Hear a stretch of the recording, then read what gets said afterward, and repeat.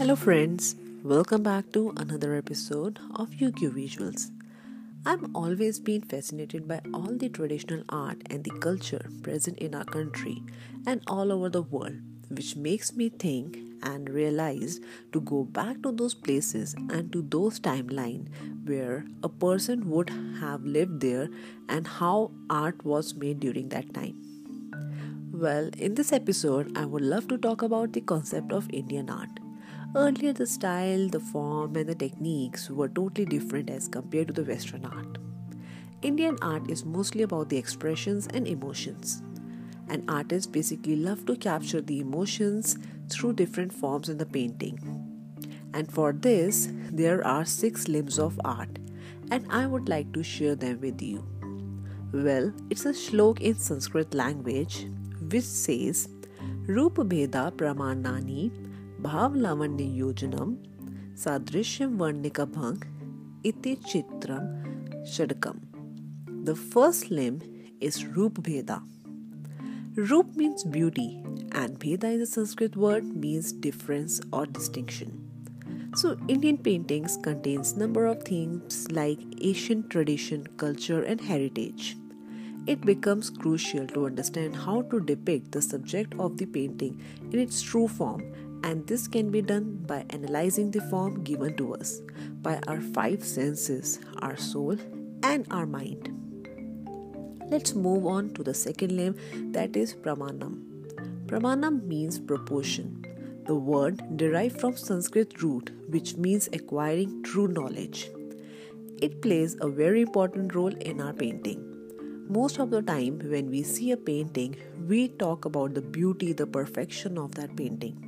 It's because of its proportion, how well balanced the figures are, and the relationship of the figures and the background. All these things makes a perfect painting.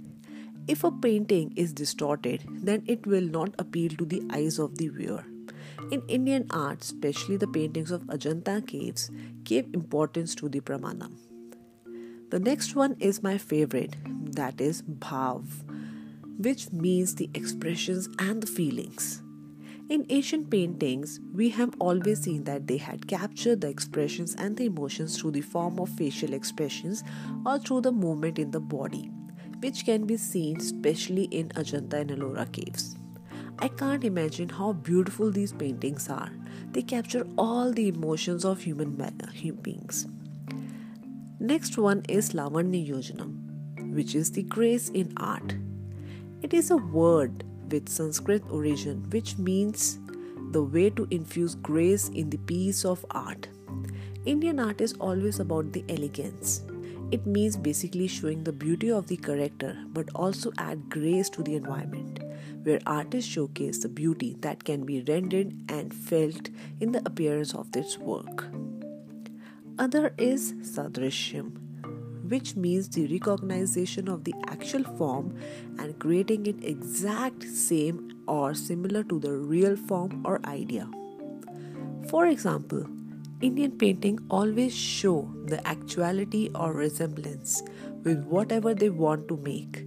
This can be seen in one of the Mughal painting where artwork shows the appearance of Akbar by describing his features, the clothes, the jewelry, everything. That's why we could differentiate from the other kings.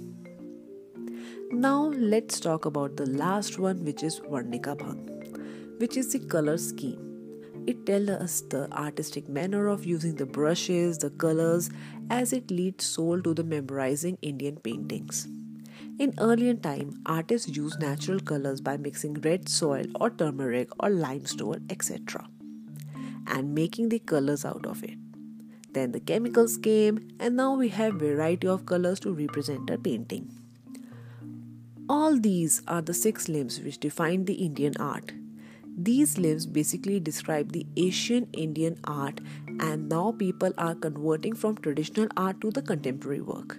And I would like to bring to your notice that all these traditional and folk art were made from a specific style and they had specific meaning to it. All the traditional art had some information related to Indian history, about the culture and the way it has been made with a long process. Today, I have given you a glimpse about Indian art, but I would love to talk more about it. I have realized one thing. While painting, we don't think about all these limbs, but unconsciously we use them for our artworks. And it is fascinating that these limbs were being created before the development of an art and before the evolution of different stages of the art. Well, that's for now. And for more information, stay tuned to UQ Visuals about art and art history. Thank you and bye bye.